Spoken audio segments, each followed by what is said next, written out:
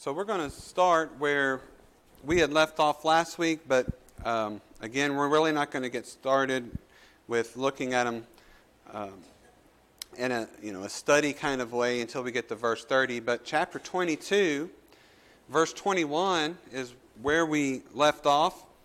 And he said unto me, Depart, for I will send thee far hence unto the Gentiles. And they gave him audience unto this word, and then lifted up their voices and said, Away with such a fellow from the earth, for it is not fit that he should live. And as they cried out and cast off their clothes and threw dust into the air, the chief captain commanded him to be brought into the castle, and bade that he should be examined by scourging, that he might know wherefore they cried so against him. And as they bound him with thongs, Paul said unto the centurion that stood by, Is it lawful for you to scourge a man that is a Roman and uncondemned? When the centurion heard that, he went and told the chief captain, saying, Take heed what thou doest, for this man is a Roman. Then the chief captain came and said unto him, Tell me, art thou a Roman? He said, Yea. And the chief captain answered, With a great sum obtained I this freedom. And Paul said, But I was born free. Then straightway they departed from him which should have examined him, and the chief captain also was afraid, after he knew that he was a Roman, and because he had bound him.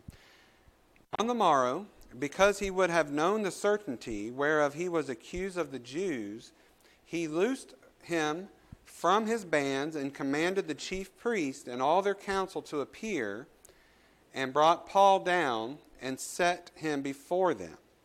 And Paul, earnestly beholding the council, said, Men and brethren, I have lived in all good conscience before God unto this day.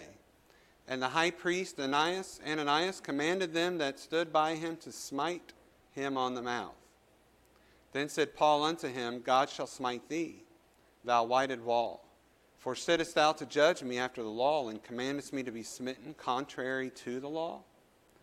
And they that stood by said, Revilest thou God's high priest? Then said Paul, I wist not, brethren, that he was the high priest, for it is written, Thou shalt not speak evil of the ruler of thy people. Let's pray. Heavenly Father, we come again tonight, thanking you, Lord, for this wonderful day that you've given us. Thank you, Lord, for your grace and your salvation.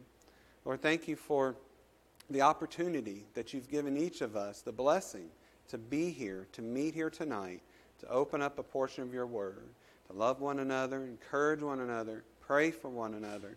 Lord, we thank you for all your blessings. In Jesus' name, amen.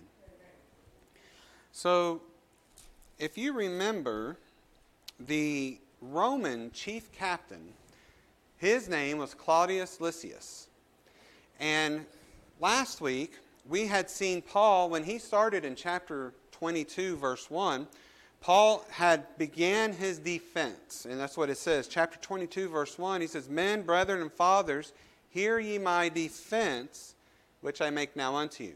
So just to kind of catch us up just briefly, we know that Paul had went to Jerusalem, and there the James and the Jerusalem church said, Paul, there's people saying that you hate the Jews, you hate Moses, you hate the temple, you hate the law, you hate everything.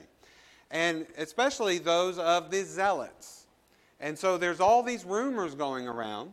And so they said, Paul, why don't you go to the temple and do the Nazirite vow with these men, or have a purity before everybody.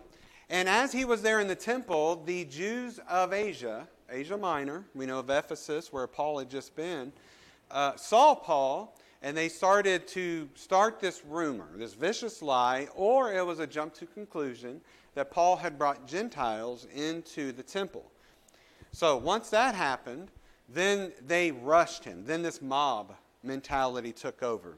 The zealots took him and grabbed him, and they were going to beat him to death. The zealots didn't have to obey the same laws as the Sadducees did. The zealots could just right there try and convict you without any kind of hearing or anything, just kill you where you stood. But Claudius Lysias, who was the chief captain of the Romans there in Jerusalem, he was charged with keeping the peace. in Jerusalem. He saw everything, grabbed centurions, and he went down and more or less rescued Paul from being killed by the Jews. So at this point, now Claudius Lysias, he is asking, what has Paul done? What's the charge? And he cannot get a clear answer from this mob. The mob, we saw the same thing with the riot at Ephesus. Some said this and some said that. And Lysias could not get a clear answer. So what happens now, and when we had started, we see that Paul had stood up and he had given a defense. We saw Paul recount his entire salvation experience, his personal testimony, the road to Damascus, the bright light. And you know what's amazing is the Jews gave him audience. They were listening to Paul. And that's what it says in verse 21, but in verse 22 of chapter 22, they gave him audience until he said what? Until he said that the Lord Jesus had sent him to the Gentiles. That was enough of your mouth. Because there's nothing worse than a Gentile. There's nothing worse than these dogs. Then they went, and we see that they cried out, tore off their clothes. And so Lysias had to rescue Paul again.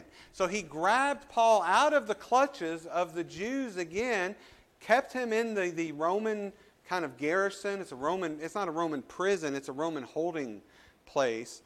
And then, so now Lysias says this, he's like, well, let me keep him.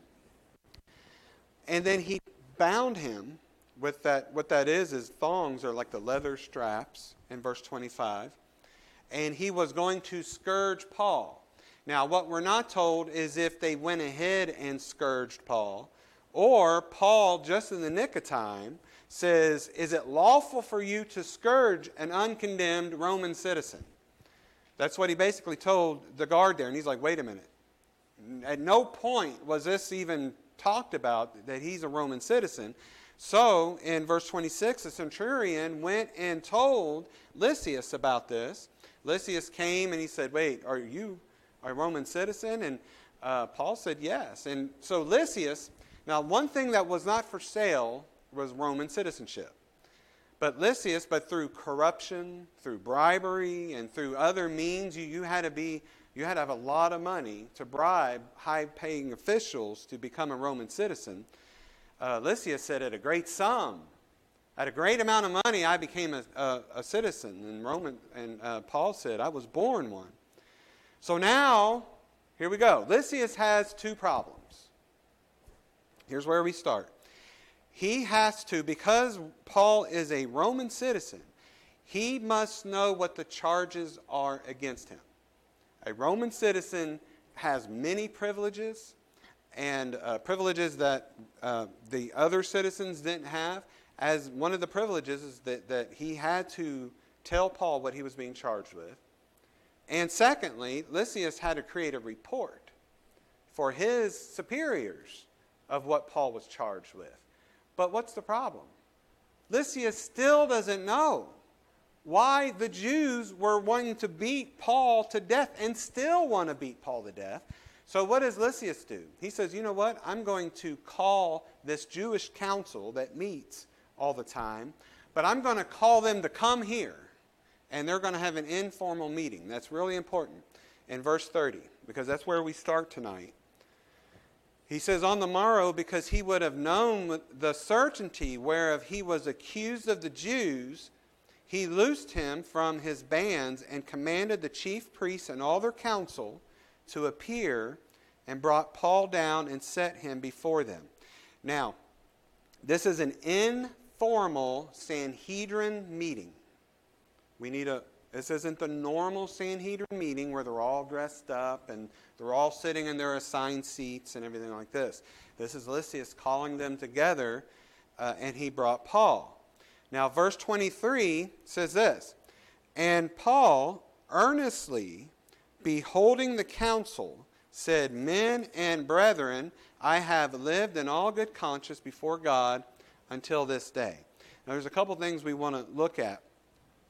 This Sanhedrin, we know the Sanhedrin is the ruling religious body of the Jews. And its authority was final in all things containing the Jewish law. Now, with civil law, they had limited power. Now, Rome was over the civil law. But the Sanhedrin, they were the final authority. Now, the Sanhedrin dates all the way back to the time of Moses, where Moses had 70 elders.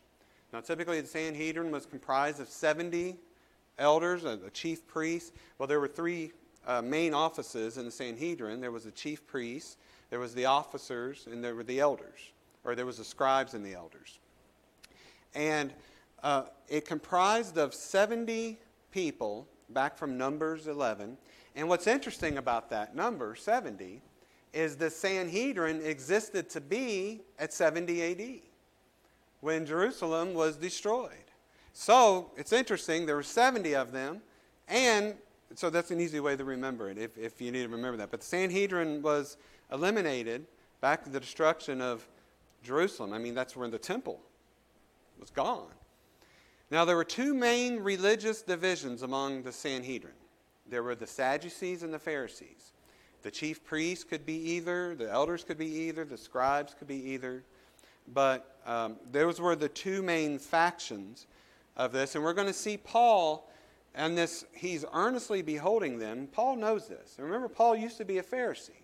Now, here in a minute, we're going to see that Paul says, I'm still a Pharisee. And we're going to talk about that a little bit more. Now, Paul earnestly beholding the council. That earnestly beholding is to gaze upon. That Greek word is he fixed his eyes upon them, and it was with a confidence. And isn't it something, as Paul is standing there, and he's standing before the Sanhedrin, the Jewish council. I mean, this is the same group that Jesus would have appeared to, or some of the men, and with all confidence and trust in the Lord. Now remember, this is after Paul wrote Romans 8:32. Remember what Romans 8:32 is? Who is he that condemneth? It is God who justifies. And he says, who shall separate me from the love of Christ? Can any of these things separate me from the love of Christ? And he said, none of these things. So Paul had all confidence and trust. He wasn't cowering. He stood there and he gazed upon them. And then what does he say? He says, I have lived in all good conscience before God until this day. Now we're going to spend a little bit of time on conscience. And honestly, I don't know how far we'll get tonight, because we're going to talk about the topic of the conscience tonight. And like I said, like I've always said, I love going book by book, verse by verse, because when we hit topics that we need to stop at that we normally wouldn't look at, I like to stop. Paul says that in all good conscience before God this day. Now, Paul did not say that he was a perfect man. Paul said that his conscience, that he had not violated his conscience. Now, what is the conscience? What is the conscience? One of Paul's favorite words is this word. 23 times Paul uses the word conscience. Twice in Acts and 20 times in all the epistles. And we read it. We read about the conscience in the Word of God, and it would be good to look at this. In the Greek, the Strong Lexicon states, the conscience is the soul as distinguishing what is morally good and bad, prompting to do the good and shun the bad. In the Latin, we know that conscious, con means with, and science means knowledge. It's knowledge of oneself. It's knowledge of your moral values. In the Latin, the definition is it's internal awareness of a moral standard in the mind concerning the qualities of one's own motives. I like to think of the conscience as an inner judge or a witness, that it is either approving what you're doing or it's condemning what you're doing. And that is in the conscience. Now, Here's the thing with the conscience. The conscience does not set the standard of right and wrong. Your conscience does not set what truth is. The conscience is not God-breathed. It's not verbal. It's not infallible. Now, Paul's conscience, now think about this. Paul's conscience allowed him to persecute and kill Christians before he was saved. Paul never violated his own conscience. So it's not the standard of right and wrong. It is your interpretation of what is right and wrong with the light that's been given to you. So, I know this is going a little deep, but I kind of wanted to, but I like the way that Wiersbe says this. He says, the conscience of a thief could be bad when he tells the truth about his co-thieves ratting them out. The conscience of a thief, he could have a bad conscience telling the truth. A Christian could have a bad conscience telling a lie. Or a bad conscience about you getting home and realizing the cashier gave you too much change. So the conscience is, again, not the standard of truth. The conscience is like a window. Think of it a window. And the light of God's truth, God's standards, God's laws are like the light coming through that window. The clearer the window, the more light that you're getting in. Now, what happens if that window starts to get dark? Less light comes in. And eventually, that window, when it becomes completely black, no light comes in. And we see the Bible describe consciences that are black and that are seared and like that. The Bible uses conscience many times. In the negative sense, it talks about a weak conscience in 1 Corinthians 8:7. A weak conscience are those who are less at liberty. A wounded conscience in 1 Corinthians 8:12. Those are those who stumble at other people's liberties. You have a defiled conscience in Titus 1:15. Now those are unbelievers where nothing is pure. An evil conscience in Hebrews 10:22, and then the worst of all is a seared conscience in 1 Timothy 4:2. A seared conscience is a person who has habitually sinned and deliberately sinned so much against what they know is light and what they know is truth that they are no longer sensitive to divine truth. They have sinned so much habitually that they've lost all sensitivity to when they are hearing truth. That's a seared conscience. Now, it also talks about the conscience in a good sense. There's a good conscience in 1 Timothy 15 and Hebrews 13:18. Paul says this, now the end of the commandment is charity out of a pure heart and a good conscience and of faith unfeigned. There's a blameless conscience, and what we're actually going to see here in a little bit in chapter 24, verse 16. And then there's a clear conscience, and he uses clear conscience when he's describing the qualifications of a deacon. That the qualifications, they must hold the mystery of the faith in a pure conscience. Christian consciences informed by the standards of God's Word are able to assess, or we're able to self-judge more accurately. So when you have been given light, when you're in the Word of God, what happens is the Holy Spirit, and we're going to talk about that here in a minute, what's the difference? When you're given the light and you stay in the Word, you are more knowledgeable, you are more aware of what God's standards are, and therefore it moves us, and if your conscience is being hurt, it's probably agreeable with the Word of God. Now, think about this for a minute. When I was, I don't know if I want to bring this up, but maybe I'll bring this up if April's dad comes and visits us, which he'll be my father-in-law going on 27 years tomorrow. But when I proposed to April, I knew I was supposed to ask her dad for permission to marry her. I didn't know that I was supposed to ask him first. So with all good conscience, I went and I asked April to marry me because I didn't know the truth, or whatever the truth is. I don't know if it's a law, but I didn't go ask him first because, okay, what did I do? I made an assessment of my own thinking, of my own logical deduction. Why would I want to go ask him first if she says no? So, yes, of course I need to go ask her first. And then when she says yes, then I can ask him. So I went and I did ask him for her hand, and he said yes. But later on, he said, Philip, you got the cart before the horse, didn't you? And you know what's bad? Is I didn't know what that meant. I didn't. What are you talking about? Now, I was young. But there are things you don't know, and you don't know, right?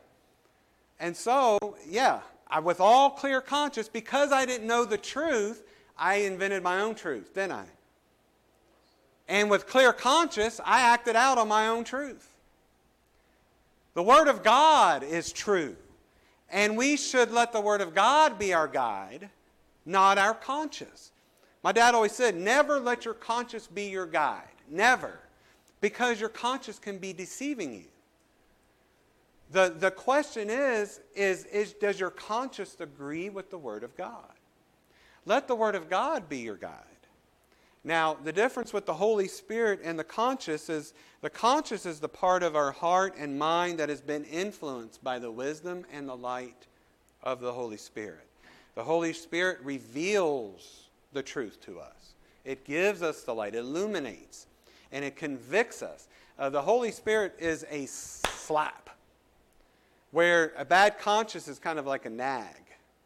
You know, you don't know how you feel about either what you just thought, what you just said, or what you just did. And so when that ever happens, and we ever get that kind of nagging feeling that I just don't feel comfortable with that, I feel unsettled, we should go to the Word of God and compare it with the Word of God and pray about it, and you'll find that you will be revealed truth and your conscience will be settled. And so that's what, when the Bible mentions the conscience, having a clear conscience, a good conscience, and Paul says, I have lived in all good conscience before God until this day, is Paul never violated the truth that he had been revealed. He had never deliberately sinned against the truth, willfully, habitually, against the truth which he had been revealed. Because what happens when you sin habitually, it's going to sting like crazy. Or if you sin willfully, it's going to hurt. It's going to sting. But the more that you do it, the more that conscience, that window is going to become dark. And then you'll learn to accept it. And then you'll eventually have a seared conscience. And that's what in Romans chapter 1, God gave them over to reprobate minds, to do those things which are unseemly. We want to be careful not to sin willfully. And if it is something that if you're having an issue gaining victory over that sin, we just go to the Lord, ask the Lord to forgive us and help us to overcome by the power of the blood, to help me overcome this sin. And with desire to overcome. And even if you need to talk with somebody and have them help you and pray with you and keep it private between you and your loved ones and everything, just, call on the prayer warriors, as Elder Ward used to call them. And so, but we need to deal with it and not try to learn to accept it, because then you're on dangerous ground. The Bible will call you'll be categorized as a child of disobedience, or one who's departed from the faith, having their conscience seared like a hot iron. And so we don't want to ever lose sensitivity of the conviction of the Holy Spirit, or our conscience just be okay with sinning against God. Now, we see people, one more thing about the conscience, and then I'll stop. How many people do you know they get into dangerous ground when they make assumptions about what God would think. So they don't feel great about skipping church and going to the boat show on Sunday. But so they come up with this compromise. They make this assumption. They are telling themselves a lie to what ease their conscience, right? To accept it. God will surely understand that I need a break. God will surely understand that I need to go to this thing and I just need to relax. Or I need to go golfing, or I need to do this, or I need to go. Now, what has the Word of God revealed to us already? That we are not to forsake the assembling of ourselves one another, right? I mean, there's extenuating circumstances. You're sick, or you're out of town, or there might be a legitimate reason why you cannot want to be here. You want to be here, but you can't be here. We know, and we have revealed truth to assemble. So if I'm trying to talk my conscience out of not feeling bad for that, that's dangerous. Because I am talking myself into sinning willfully against God. And that's dangerous. If you keep doing that, and the easier it's going to get. Because that window is going to become dark, and pretty soon you're just going to ignore what God says altogether. Now, I don't want to go into a lot of the discussion of, I believe a child of God. I believe, there were times that I wasn't faithful. I was saved, but I wasn't faithful. But the Holy Spirit never let me go so far. I knew that what I was doing, and then it wasn't long before I wasn't thinking about God, praying or reading the Word of God. I was backsliding. And I praise the Lord, and I thank Him that He just didn't take me. He didn't take me out. I felt like the prodigal son. Just wanted to go out and figure out what's going on. And, you often hear that. I'm not making no excuses, but you often hear about preacher kids doing that and things. Just going out and being wild and like the prodigal son. But you know what? The Lord convicted me. And I praise the Lord for His grace that I did not do as evil as I could have. I did not go, He prevented so many things. When I look back on my life, I'm like, Lord, I don't know how He preserved my life. I don't know how many of you may have that testimony where you can look back and you just see how the Lord preserved your life, even though you weren't as faithful to Him as He was to you, and how He has preserved you. And it's by His grace. He's brought you to this very time, and this very place, and this very hour, and He's preserved you this whole way, and we look back, and we see God's mercy, don't we? His mercy. Oh, and then we ask Him to forgive us. Forgive us, teach us, help us, so that way we can be an encouragement to others. All right, so as we look at verse 2, I wanted to really talk about verse 1. We're going to see him again in chapter 24, verse 16. Verse 2, now comes the conflict. Verse 2 through 5. We may just get through 2 through 5 tonight. I wanted to try to get to 11, but. And the high priest Ananias commanded them that stood by him to smite him on the mouth. Now, Ananias, we should not get him confused with Annas. Annas was the high priest in Luke chapter 6 and early on in Acts when Peter and John are before the Sanhedrin. Ananias, he started reigning as the high priest in 47 AD, and he was the most wicked, evil, corrupt, and what's the other word I'm looking for? Cruel high priest Jerusalem ever had. This man, Ananias. He was hated. So even the Jews hated Ananias. And especially the Zealots. The Zealots hated Ananias because he kind of leaned pro-Roman. The Zealots were not pro-Roman. They wanted him out. And this Ananias, he would steal the tithes of all, the tithes that were supposed to go to all the priests, he ended up stealing them. And here, and we see that he commands that someone smite. Now that word smite in the Greek, it's to strike. It wasn't just a simple slap. This same word smite also appears when they struck Jesus. This word smite here. Smite him on the mouth. And then, verse 3, then said Paul unto him, God shall smite thee, thou whited wall, for sittest thou to judge me after the law, and commandest me to be smitten contrary to the law? All right. Now this is an interesting verse, isn't it? Isn't it interesting that we saw Paul almost got beat to death earlier by the zealots and didn't say a word? He did not say one word, but now he gets struck in the mouth at the command. He didn't know that he was the high priest at the time. Remember, here pretty soon we're going to see that in verse 5. Paul didn't know that this man, because this was an informal meeting. Ananias probably didn't have on his high priest outfit or sitting in the right spot. All Paul knew was here's this elder who commanded this man to hit him. And then Paul says something. He says, God shall smite thee, thou whited wall. For thou sittest thou to judge me after the law, and commandest me to be smitten contrary to the law. All right, so there's two camps of thought here.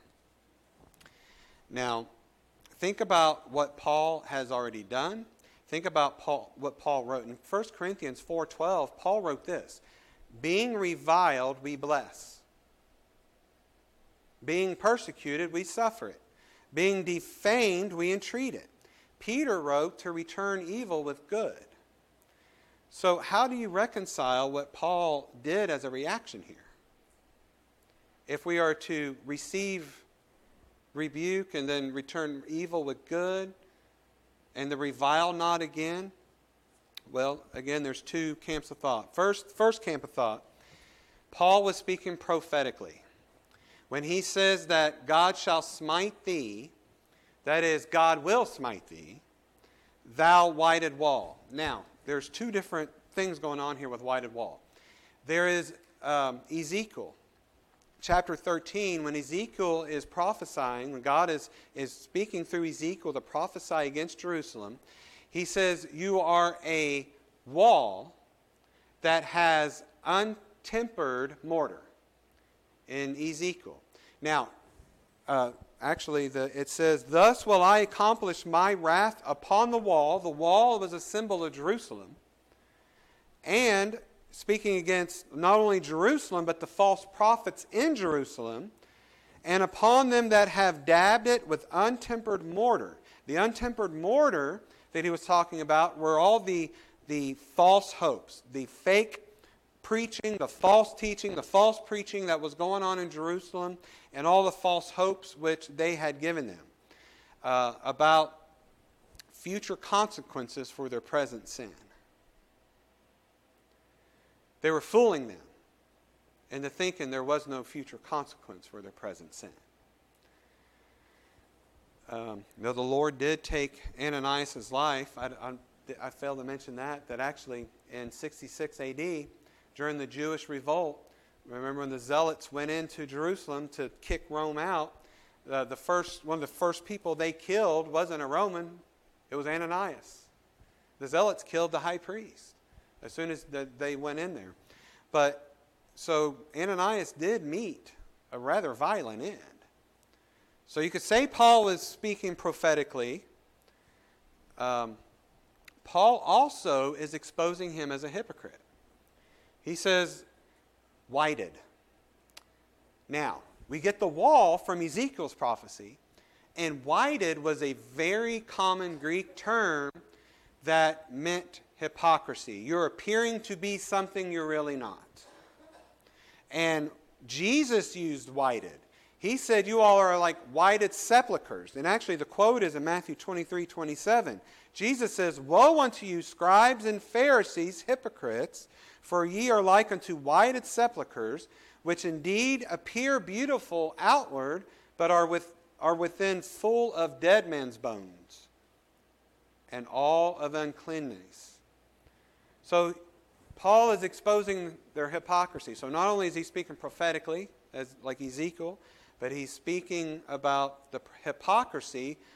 Right here, you're sitting to judge me after the law and command me to be smitten contrary to the law. In the Old Testament, in the law, it said that the judges shall judge righteously. And so the elder here, the priest, was actually breaking the law, contrary to the law. Now the second camp of people believe that Paul just lost his temper here. He was incensed with anger, that he was hit on the mouth. They'll say that, look at Jesus. Look at the example Jesus gave us. Jesus did not revile this way. This was not something that Jesus did, that Paul did. Peter said that Jesus, when he was reviled not again. When he suffered, he threatened not, but committed himself to him that judges righteously. When Jesus was struck in the mouth, the same word here, Jesus said, if I have spoken evil, bear witness of the evil. But if well, why smitest thou me? In John 18:23. Well, if you take that view, of course, Paul is not Jesus. Paul is not the sinless Son of God. Jesus is the sinless Son of God. Paul, he very well could have been the godliest man who ever lived on the face, who ever lived of the earth.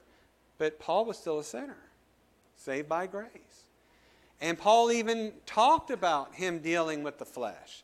Was Paul acting out in the flesh here? In Romans chapter 7, Paul says, I've got this struggle. I've got the Spirit, I wanted to do in the Spirit, but I find myself doing the things I don't want to do. That is the struggle within all of us. But even though that could be true, and that's a good argument, I honestly kind of agree with the first camp. The Bible does demonstrate to us that men are sinners. Men and women. And that's one of the beautiful things about the Word of God, is they are very honest about themselves. I mean, if you're an author and that's going to go forever, would you want to write down about all your flaws? And that's one of the apologetics of the authenticity of the Word of God, is here you have all these human authors talking about their faults. And that's God-breathed, God-inspired. So the Bible does tell us when people sin, and as an example tells us when they sin. That's in there. So, yeah, Paul could have sinned there, but typically the Bible will make it clear when it's teaching us that this was a sin. And it doesn't make it clear here.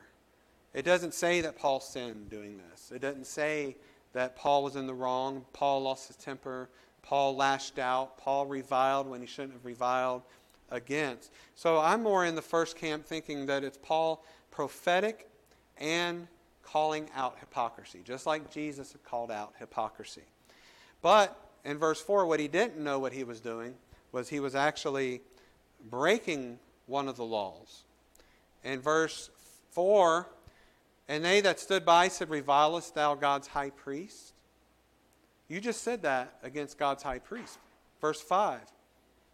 And that word revilest, hold on, that word revilest, it's very strong. It's got a very, it's an imperative, it's a very strong word.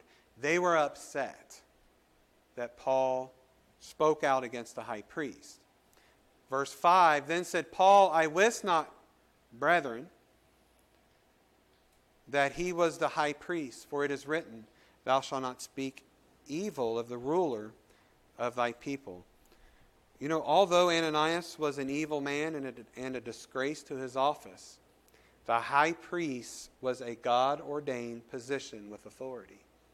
And that Paul was not to speak out against that office. He was to respect the office, even if he didn't respect the man. He was to respect the office of authority that God had given the priest. Now in Exodus, actually, Paul even, and I love the way I see verse 5 as Paul humbly admitting a mistake. Paul is saying, I didn't know, brethren. And then he quotes Exodus chapter 22, verse 28. Exodus 22:28 says, Thou shalt not revile the gods, nor curse the ruler of thy people. Just real quick, thou shalt not revile the gods, lowercase g, that command. He's not talking about, that command does not, do not revile against the false gods, the Gentile gods, the idols. You have to read it in context, and you do a bit of a word study. What does he mean by this lowercase g gods? Do not revile against the gods. He's telling this to Israel. And the word is, and actually, in the Targum, Jonathan, it's a Western Torah. It's a Western English translation of the Torah. They make this word judges there in Exodus 22:28. Thou shalt not revile us against the judges. So the word gods there, lowercase g, is anyone God has ordained to represent the authority on earth. So do not revile against who God has ordained, civil government, magistrates, things of that nature. We're taught that in other places as well. And then the last thing of that verse was, nor curse the ruler of thy people. Paul immediately and humbly admitted his mistake. You know, I believe a character of a spiritual leader is a humble and a non-defensive attitude towards owning up to their own mistakes. A spiritual leader is in humility, non-defensive, and he admits he was wrong right here, but he doesn't. He takes responsibility for his words. Now, 6 through 11 was going to be Paul changes his approach. And then in verse 11, the sweet comfort God gives Paul.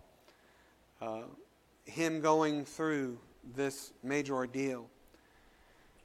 But if you've been given, in closing, if you've been given the light of God's Word and the truth, we must, as God's people, submit to God's Word and not deliberately sin against it. Of course.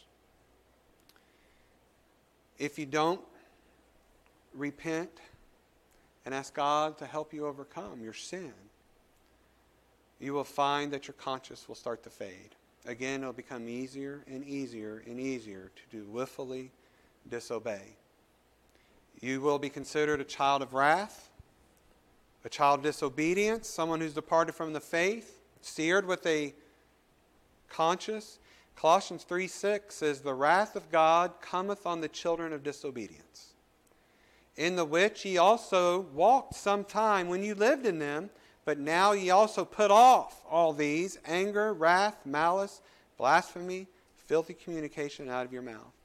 1 Timothy 4 says, In the latter times some shall depart from the faith, giving heed to seducing spirits, doctrines of devils, speaking lies and hypocrisy, having their conscience seared with a hot iron.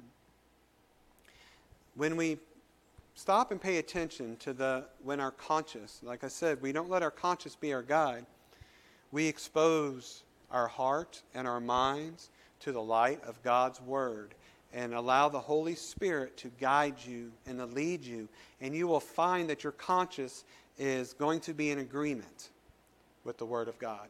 When you start feeling a nagging feeling about what maybe something you thought, something you said or you did, go immediately to the Word of God. Go immediately to prayer. And see, Lord, is this light? Is this something you're revealing to me?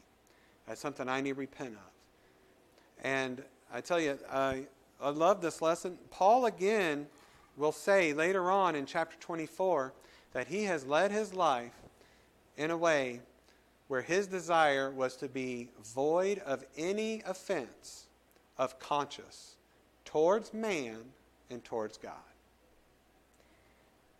Now, we do not, again, let our conscience be our guide, but if your conscience is bothering you, does it agree with the Word of God? Does it agree with the Word of God? Is your conscience permitting you to do something? Does that agree with the Word of God? The standard of truth is not your conscience. The standard of truth is not your conscience. Your conscience only applies it. It judges you. It either kind of accepts what you're doing or it rejects what you're doing. And so we take it all to the Lord in prayer, and I'm just so thankful He's so gracious to us. And all right, let's have a word of prayer. Heavenly Father, thank you, Lord, for the day. Thank you for this study and your word. Father, my prayer is, Lord, that anyone who's come under the sound of my voice does not have unconfessed sins before you. Father, wishing to hide their sin. Lord, we know that there's no hiding our sin before you.